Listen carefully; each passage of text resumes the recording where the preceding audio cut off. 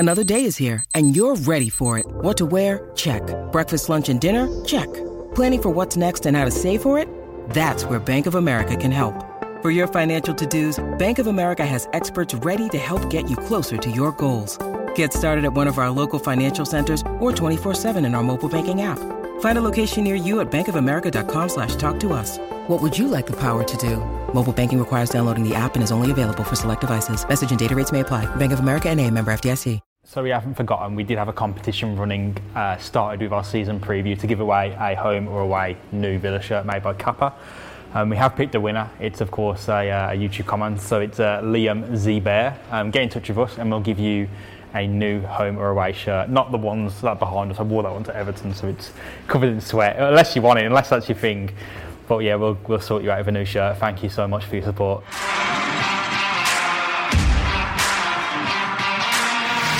You are listening to Claret and Blue, an Aston Villa podcast brought to you by Birmingham Live. Hello, welcome back to the Claret and Blue podcast. My name is Dan Rowenson, today filling in for James Rushton, who's off work. I'm joined by John Townley and Pat Rowe today. Gents, how are we this morning? John, start with you. Yeah, well, good, thanks Dan. Been a very good weekend. I'm still smiling after it, to be honest. I don't think I'm going to be talking about it the whole week, I reckon. Yeah, you said before we started you got a bit of a sore throat, so I imagine your voice has gone a little bit, but I'm sure we'll get past that in this next 40 minutes or so. The sun is pretty much shining here. I've got my coffee, I've got my lovely white away kit on, and Aston Villa beat Man United at Old Trafford, and everything feels lovely in the world, doesn't it, all of a sudden? Yeah, I would say unexpected, but I think we've gone there a couple of times now, haven't we? I think Smith said after the game that we've gone toe-to-toe with United over the last couple of seasons. So it's nice to finally get that sort of monkey off the back and, finally claim 3 points over them. We haven't fared too well over the last 40 years against United. So brilliant win, and the way we did it as well. The kind of circumstances too, the last minute penalty, last minute goal for us as well. We sort of did United almost like a taste of their own medicine as well, so that made it even sweeter. Yeah, when the goal went in, I was thinking, I obviously celebrated when I saw about it. I just think, I'm just waiting for VAR to come in and step in and do something. And obviously, Ole Gunnar Solskjaer after the game moaning about Watkins offside, which I'm sure we'll touch on at some point. So I was waiting for something to get involved, and then when they get the penalty, here we go. It's a classic last minute penalty, 1-1. This is absolute peak Villa, peak Man United. For Fernandes to step up, and I think the commentators were saying that he's got a 95% success rate of penalties or something like that. I don't think he's ever put one off target completely. For him to step up and sky into the upper tier at Old Trafford was just, I mentioned it on the last podcast, the reason we keep bringing it up is it's just funny, isn't it? It's that isn't Man United, that isn't Bruno Fernandes. It doesn't happen to Aston Villa, things like that. To go there and nick the last minute goal and have absolute carnage, and they miss a penalty, that just makes it all the more sweeter for me. Yeah, I was the same. To be fair, it's been coming, I think I'm glad it happened, obviously, because we beat them, but I'm glad it happened for Smith as well. That kind of makes sense. Well, against Chelsea, I think we deserved a result. Again, in the Cup, I think we deserved a result, and the only thing that was missing was like a bit of luck. Like, you just need a little something to fall to in the box or something. I think this bit of luck is like exactly what we needed, and it is hard for Villa, to be honest. But yeah, thoroughly enjoyed it. Took at the team that played, then we did a predicted 11, and when we spoke after Chelsea and before Man United, and Ash predicted the team bang on. I've just flashed a graphic up on screen there.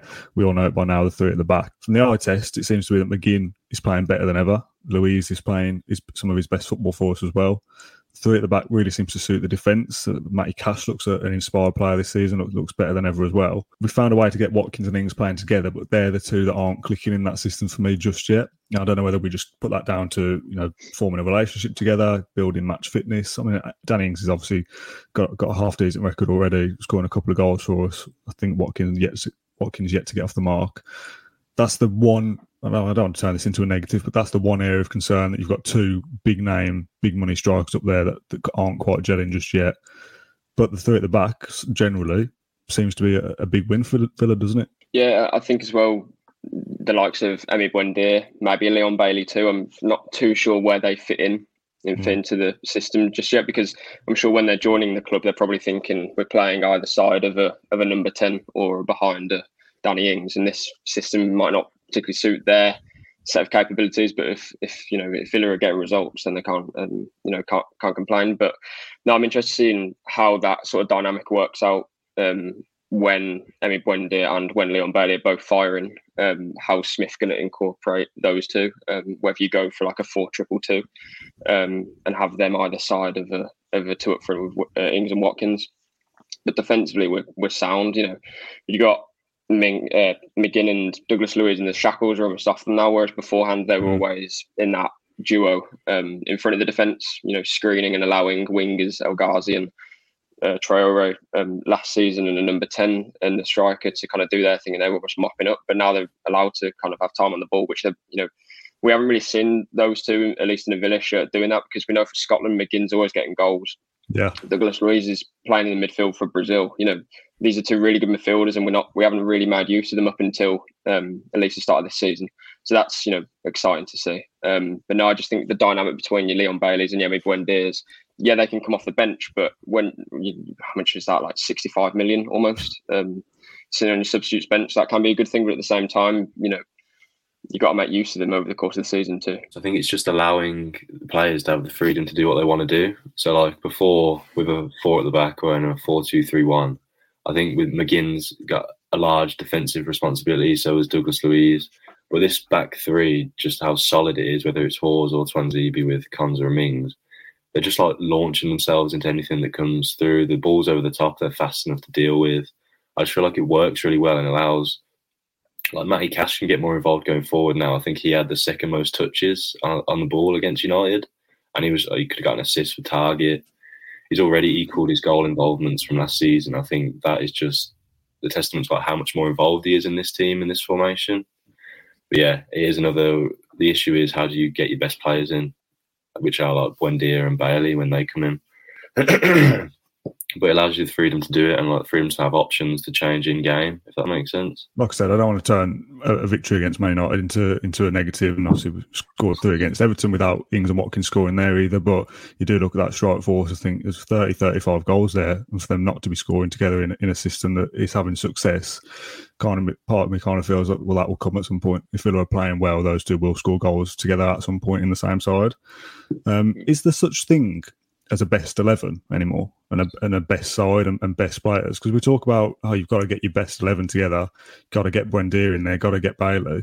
Like I just said, if you're getting results without them, you've got this squad that's much stronger than we've seen in the Premier League since we've been back up here. That maybe you don't need to get them all in together; they all play their part over the course of a season. I think having that capability to chop and change, it causes headaches for other managers as well, because we're probably not going to set up with a 3 at the back against Norwich, or at least we might, but it'll be a completely different system, or at least how we're playing that compared to a Man United away. But you say that, we go to Man United away and play attacking football, though. It's not like we've played a 3 at the back, it's a defensive 3 at the back. Yeah, exactly. And you have players, some players doing man marking on Pogba. I think Mings was always looking to nip the ball off Pogba when he could. But against a team like a Norwich at home, no disrespect to like a Watford at home either, because they've obviously said they're beat us at the start of the season. But you're playing different sort of ways. You're playing different systems, and there's different matchups on the field as well. So I don't think there's such thing as a best 11.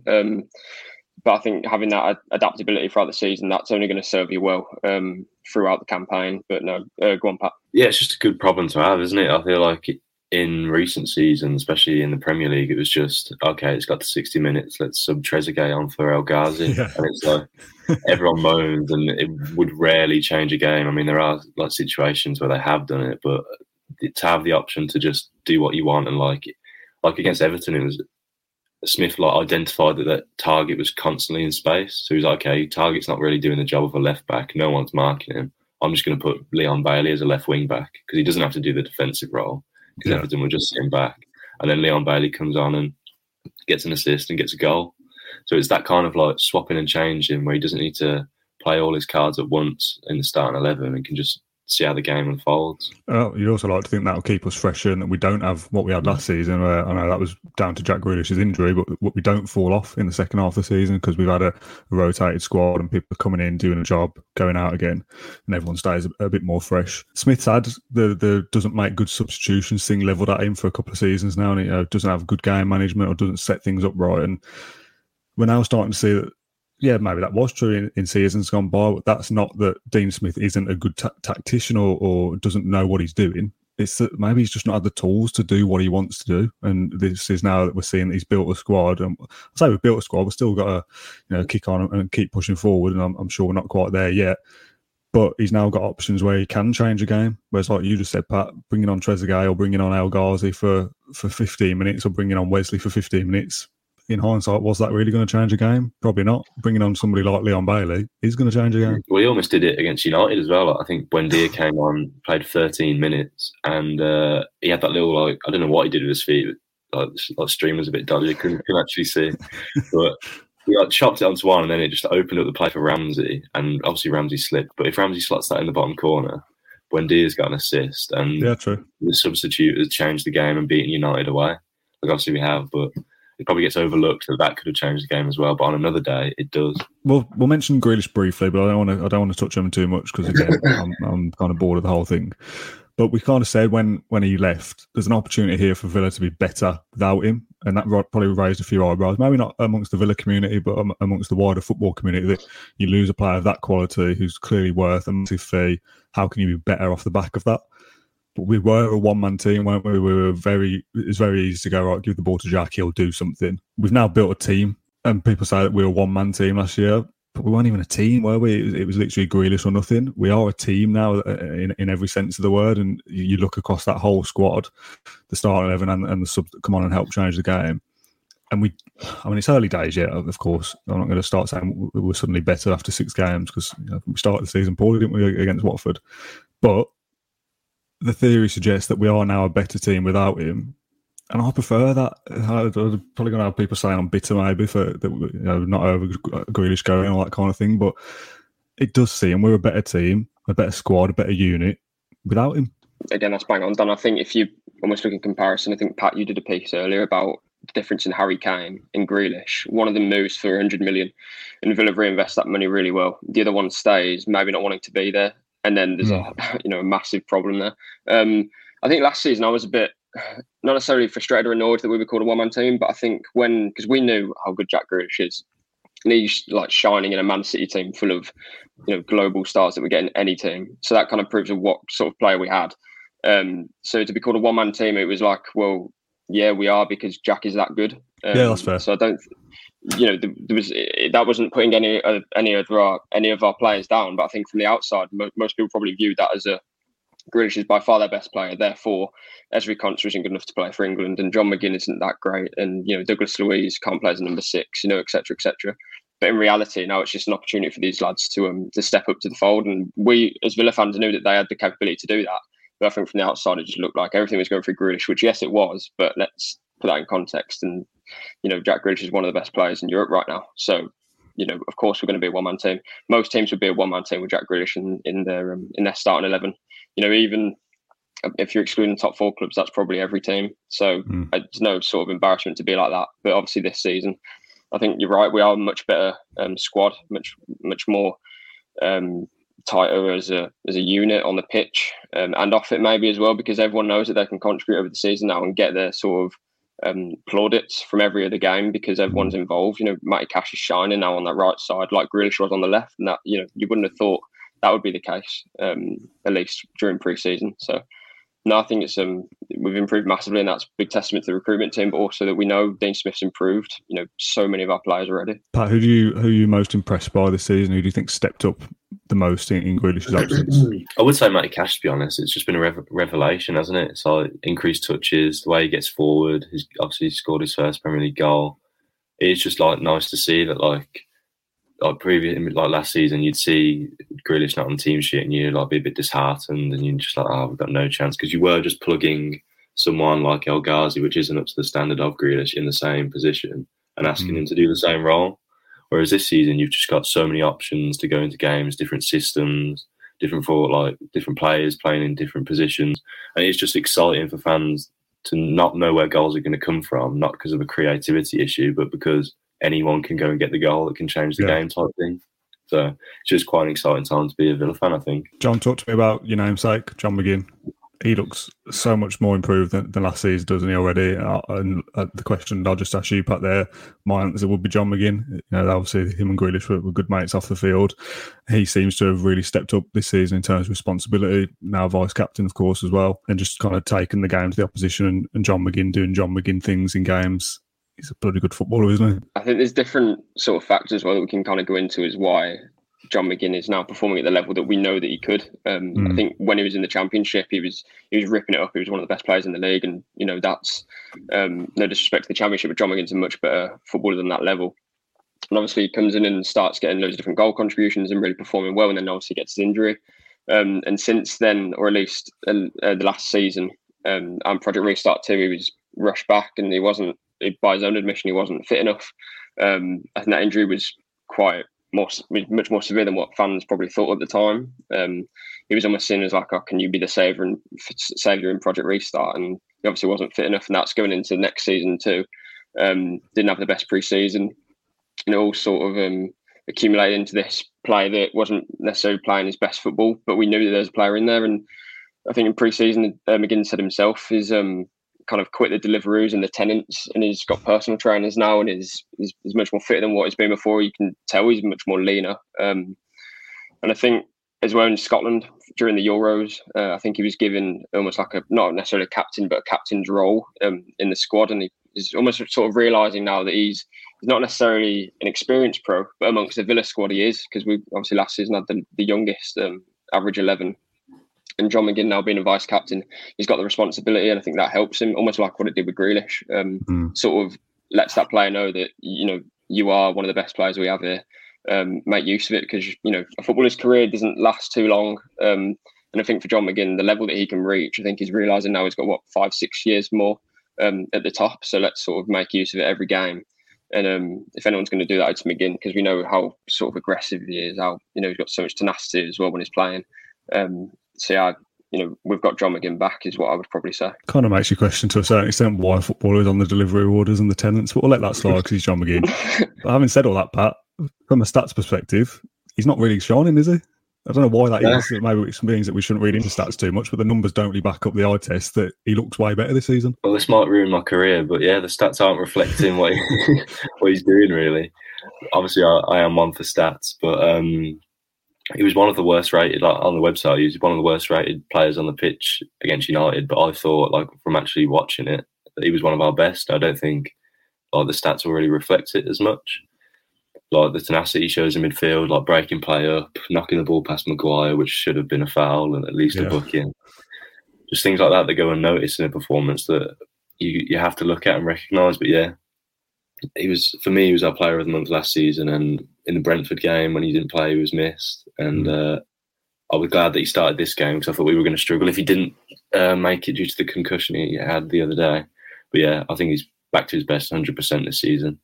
And it was partly because of just the system we're playing and the reinforcements we've had defensively and everything. Just he's excelling in this system, I think. The flip side of that, a player that is backed up by the stats, Courtney Hawes. I've held my hands up on a couple of podcasts now. I don't want to keep mentioning it because I want to keep throwing myself under the bus. But for people that don't watch every single video, a couple of weeks ago I said I didn't quite fancy him against Ronaldo, and he pockets Lukaku and Ronaldo in consecutive games, and I hold my hands up and say, yeah, fair enough. Right, we move on. I've made that point several times now.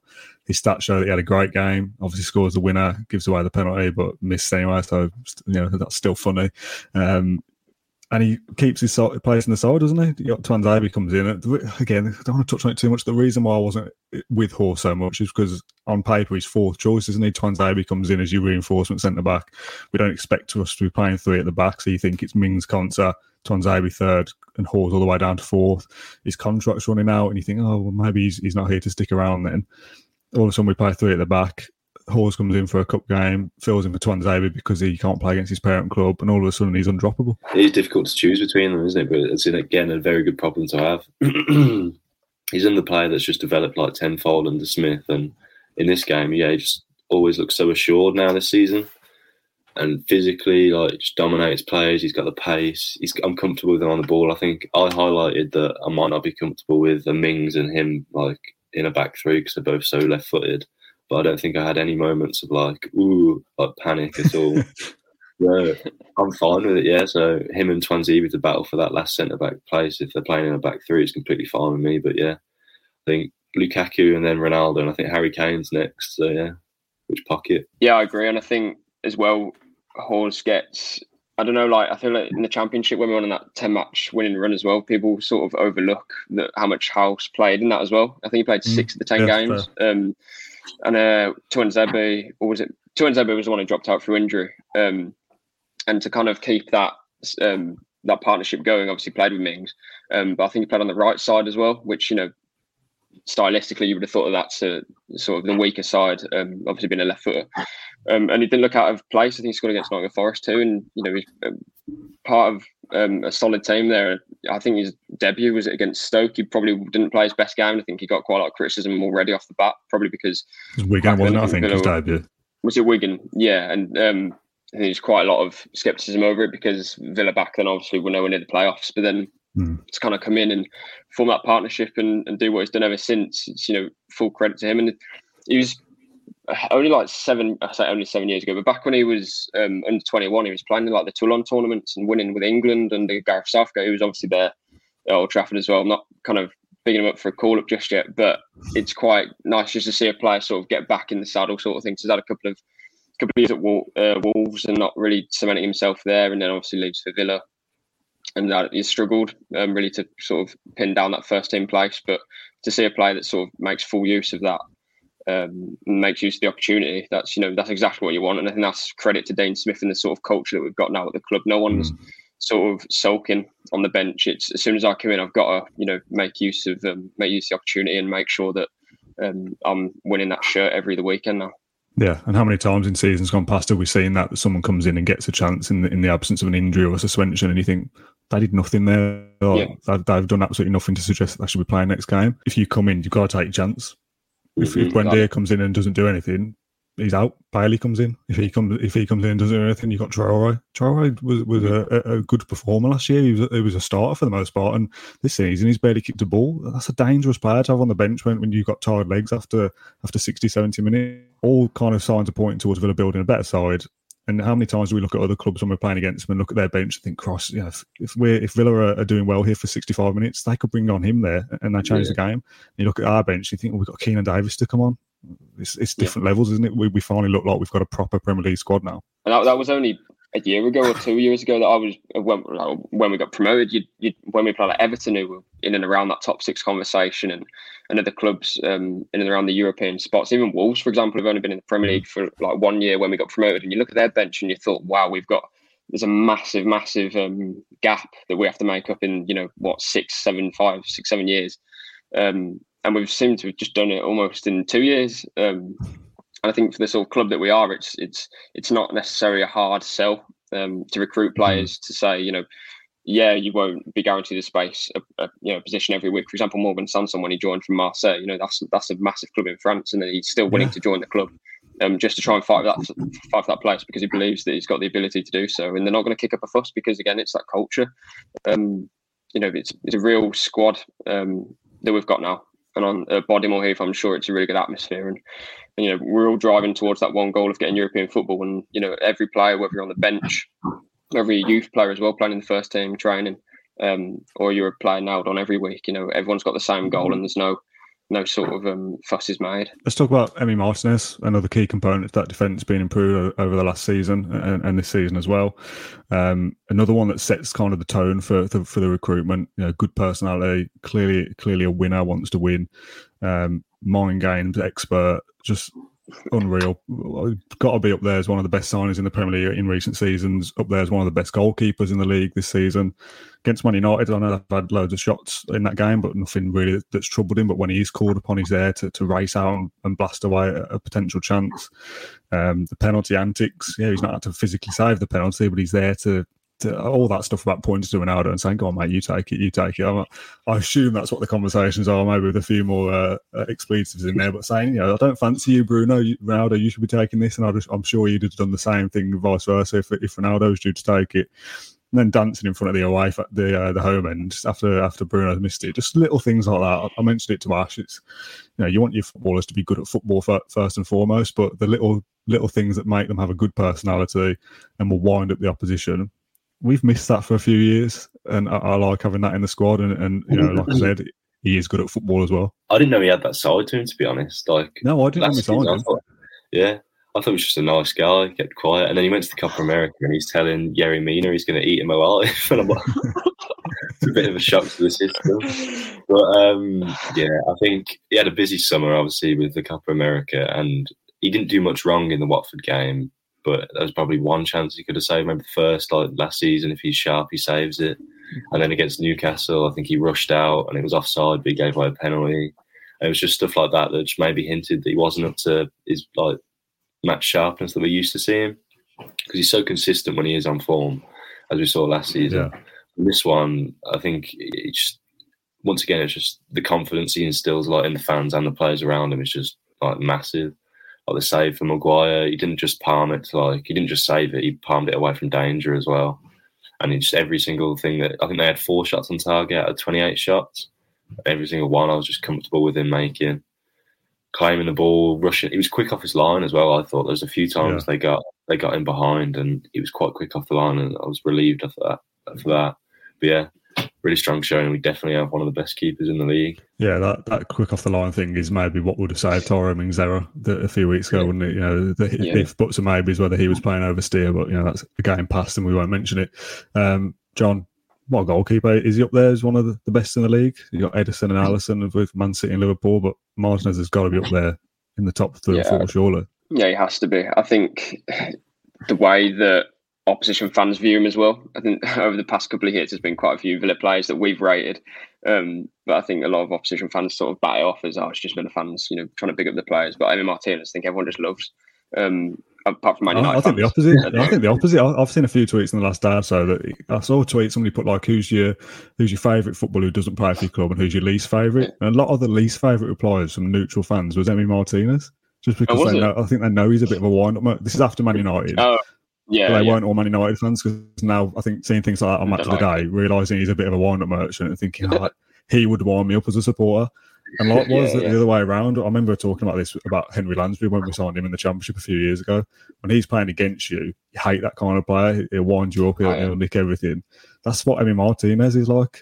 If we were playing against him and he was saving everything and then dancing in front of me at Villa Park, I'd absolutely despise him. Having that on your side is that little bit of bite that winds up the fans, winds up the opposition, gets in their faces to make them sky a penalty in the last minute. That's the player that you want in your team. That's why Villa fans are gloating about it. But no, if you look at just his goalkeeping ability, he is one of the best in the Premier League. And if he's one of the best in the Premier League, he must be one of the best in Europe. And that's not an exaggeration in my opinion. The way he's just gone into Argentina and just claimed the number 1 spot over like 2 games and obviously done his heroics in the Copa America.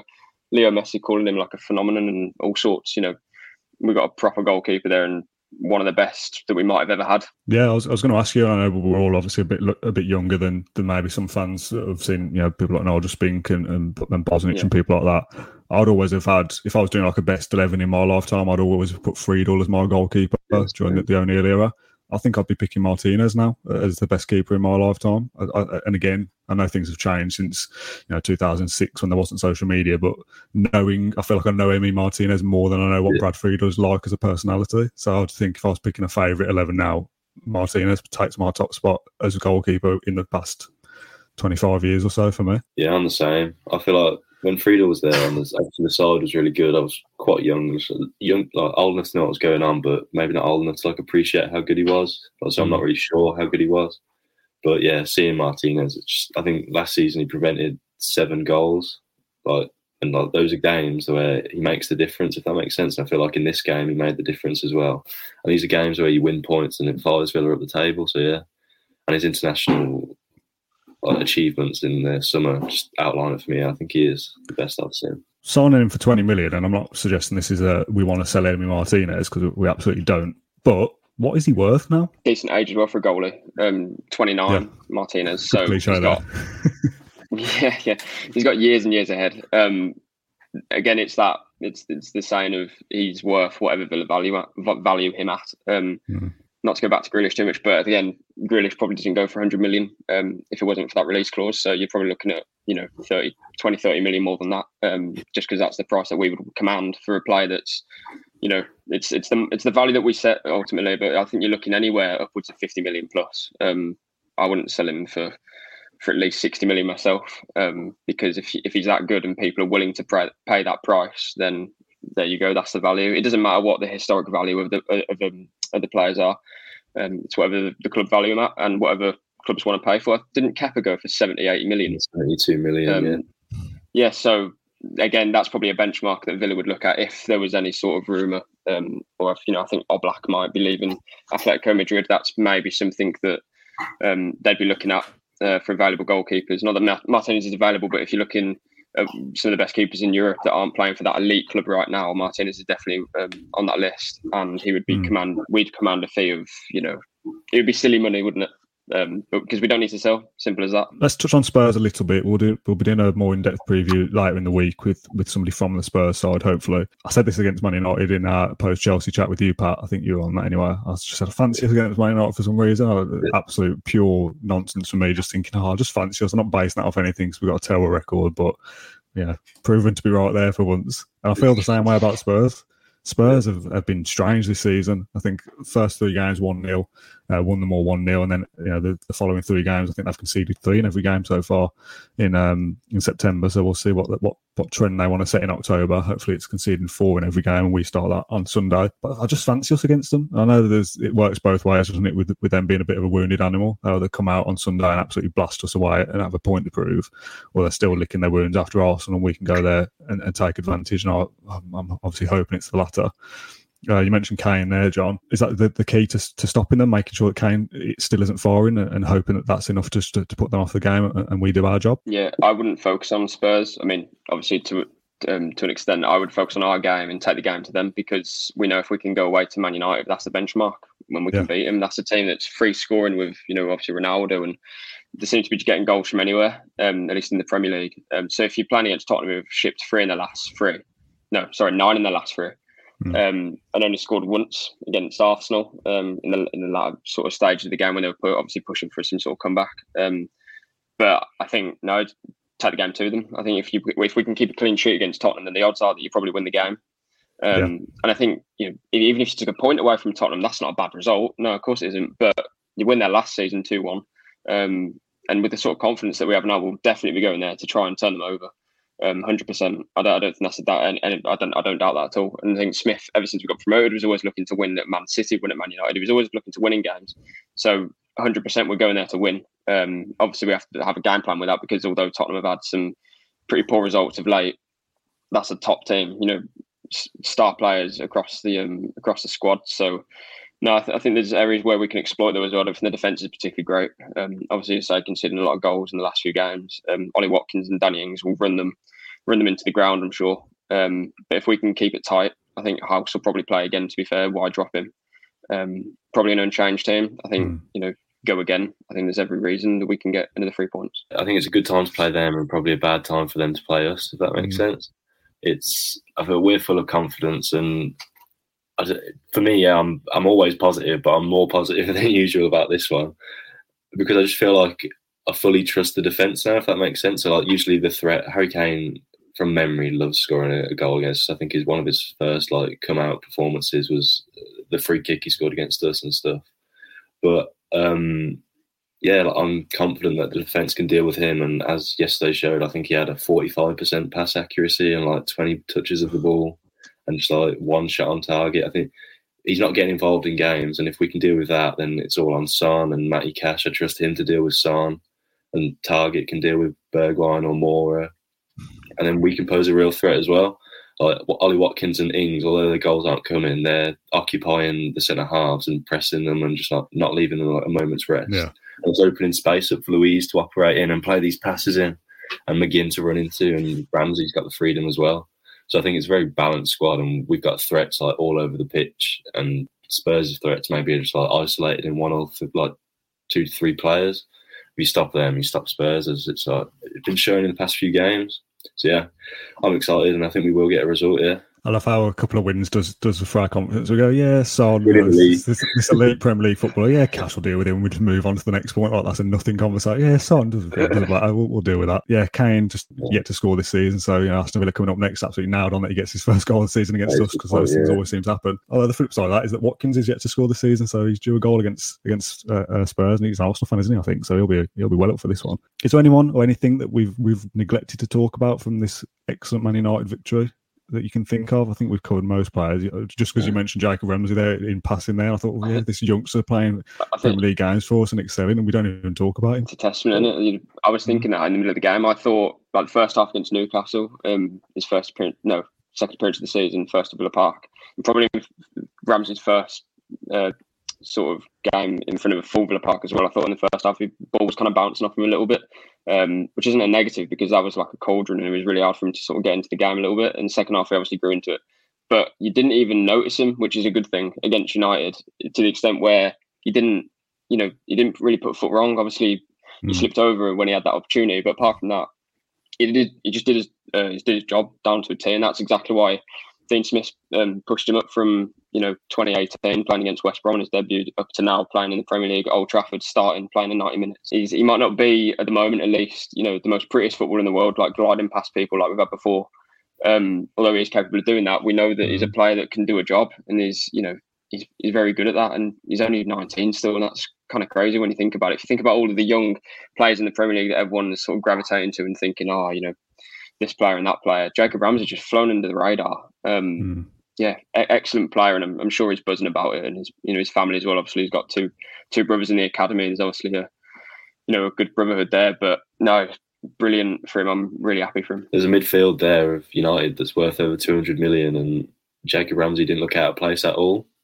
Yeah. He's free, so he grows in each game with confidence, I think, and it didn't come now just like a slip, but the goal will come, or the assist, the thing that just boosts his confidence like through the roof, and it isn't already there. Yeah.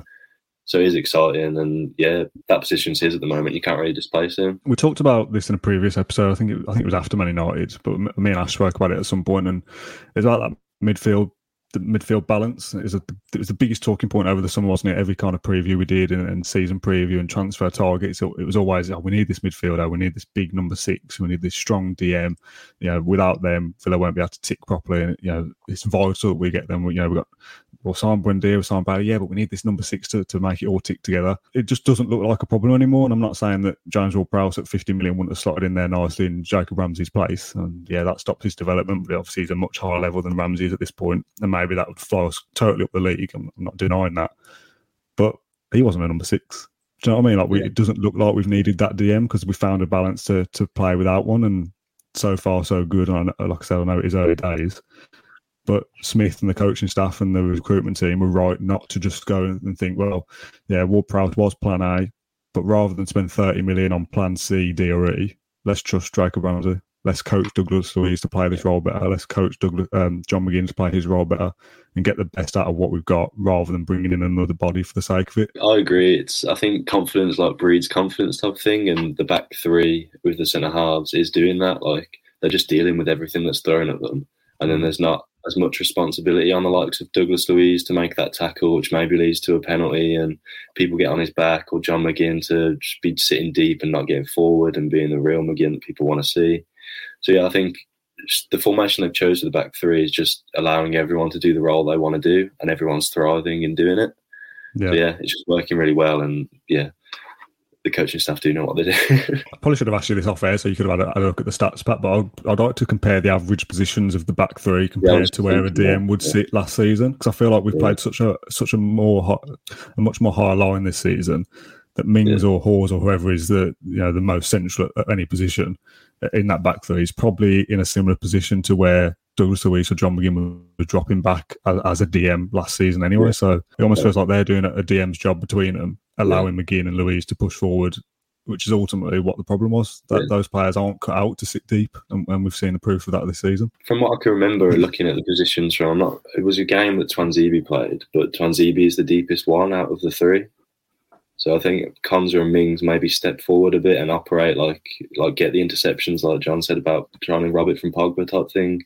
Mm. And then Douglas Luiz still sits, but I don't think he sits as deep, and he does get more involved going forward. Yeah. So yeah, I think it is just like the back three is like it's reverberating throughout the team type thing, I think. And to be fair, you don't really need to play a DM with a back three, do you? I suppose that's kind of the point. But yeah, that's almost Villa's way around it, I guess, rather than, they didn't get the target they want. So let's make the most out of the squad we've got. And in a way, that's better, isn't it, I think? I think as well with the three, but I don't know if we probably should have expected it as well. I mean, obviously, Dean kept it under wraps in pre-season because we were playing four at the back most of the time.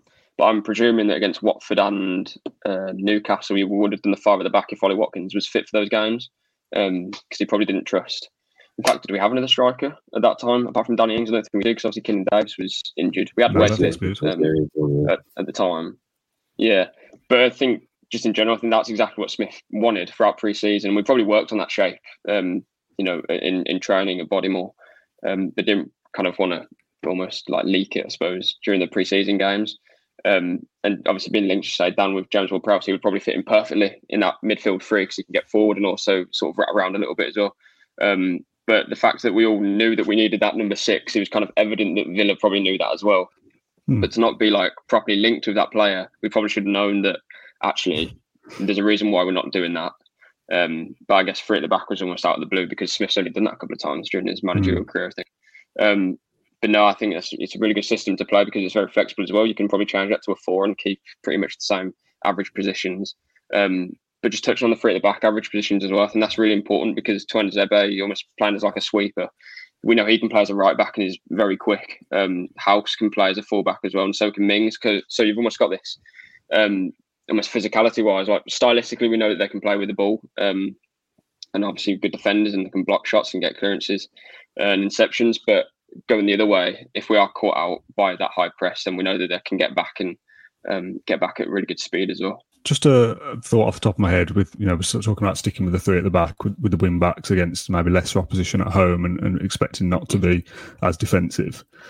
I'm not saying we should drop Cash and Target, especially Cash because he's been brilliant this season. But is there an option there as well? I know we're all saying, if you got to get Bailey in there, got to get Buendia, so you've got to go for the back to play wingers to get them in. Can Bailey and Buendia play as wing backs? Well, Smith did it against Everton, didn't he? Just threw Bailey in there. Yeah, I don't think he'd do it. I don't think he'd start the game as it. I'm not sure. It'd be brave if he did, and I'd probably quite enjoy it. But I think Buendia definitely could. I think when he was at Norwich, he was leading the team in pressures and tackles and stuff, so he's got no problem tracking back. And I think he does it well. Like he's shown it when things aren't going his way, going forward, he's still got the work rate going back and stuff. But yeah, if I think against teams like that, we'll operate for a system that we did against like the second half against Watford and like Newcastle, just a 4-3-3, and maybe drop Ings or Watkins and go with it from there and play Bailey and Buendia and just make sure they track back as much as possible. Traore as well, just another option. But yeah, it's probably worth maybe not playing Danny Ings every single game as well, maybe giving him a rest every now and again because I think he has had knee problems and stuff, like big knee injuries. So if you can give him like a rest or something, then it's only going to help you in the back end of the season. I've just got a tiny little preview of that predicted 11. I'm going to flash it up. We're going full Pep Guardiola here. If you've got Bailey and Buendia as those wing backs and you push them further forward, Luiz drops down as your almost second centre back, and Mings goes out to the left, and Konsa goes back to the right, and you almost got a makeshift back four. The outside centre backs push out to a full back position, and Bailey and Buendia push right up as your wing backs. I'm getting way ahead of myself here, and that'd be so attacking to have Bailey, Buendia, Watkins and Ings all playing in a front four. The options are there now that we're not just going 4-3-3 every game and pass it out to the left wing and let Jack Grealish try and win the game. Because that works to a certain extent, but to push on to that next level, we've got to be more tactically flexible than that, and the squad that we're building allows us to do that. And as well, you can play that 4-2-2 like Southampton did for the last couple of years as well, where Danny Ings would play with Che Adams, and Ollie Watkins is probably like a perfect foil in that sense because Che Adams is so hardworking and other strikers that Ings has played with as well. So it's almost like an upgrade of a Che Adams for Danny Ings, and then obviously on the wings instead of like a McGregor or not McGregor. I forget who Southampton play with on the flanks. Redmond and Scottish. Armstrong. Yeah. Almost you got like two different sort of more trickier wingers in Leon Bailey and Emi Buendia, if that's something that Smith would look at as well. It's I think whatever system you play, you've got creativity and pace and a real goal threat in abundance. Whether whether Bailey's on the bench, Buendia on the bench, Ings on the bench, you've got proper options there. So it's almost like a known position for us Villa fans to be in, to think, oh, we can't have these really good players on the bench and not play them. But in reality, look at the starting 11, it's good enough already. And there's nothing wrong with having a good bench and bringing those players on. We'll call it a day there for this podcast. We had a few technical hitches, so hopefully I've been able to edit my way through this okay and no one's noticed. We'll do a post. No, we won't. We'll do it's all going so well. We'll do a preview for Spurs on Friday, I think, or potentially Thursday, and talk through them and look through their strengths and weaknesses. Thanks, John and Pat, for your time this morning. Do appreciate it. Thanks for having me. Get involved in the YouTube comments, get involved in the debates, iTunes reviews, all that kind of stuff. We'd love to hear from you. See you again on Friday, and up the Villa. Thank you for listening to Claret and Blue, an Aston Villa podcast. If you enjoyed today's episode, then please do let us know. We love hearing your feedback. We'll be back soon with another episode, but until then, up the Villa.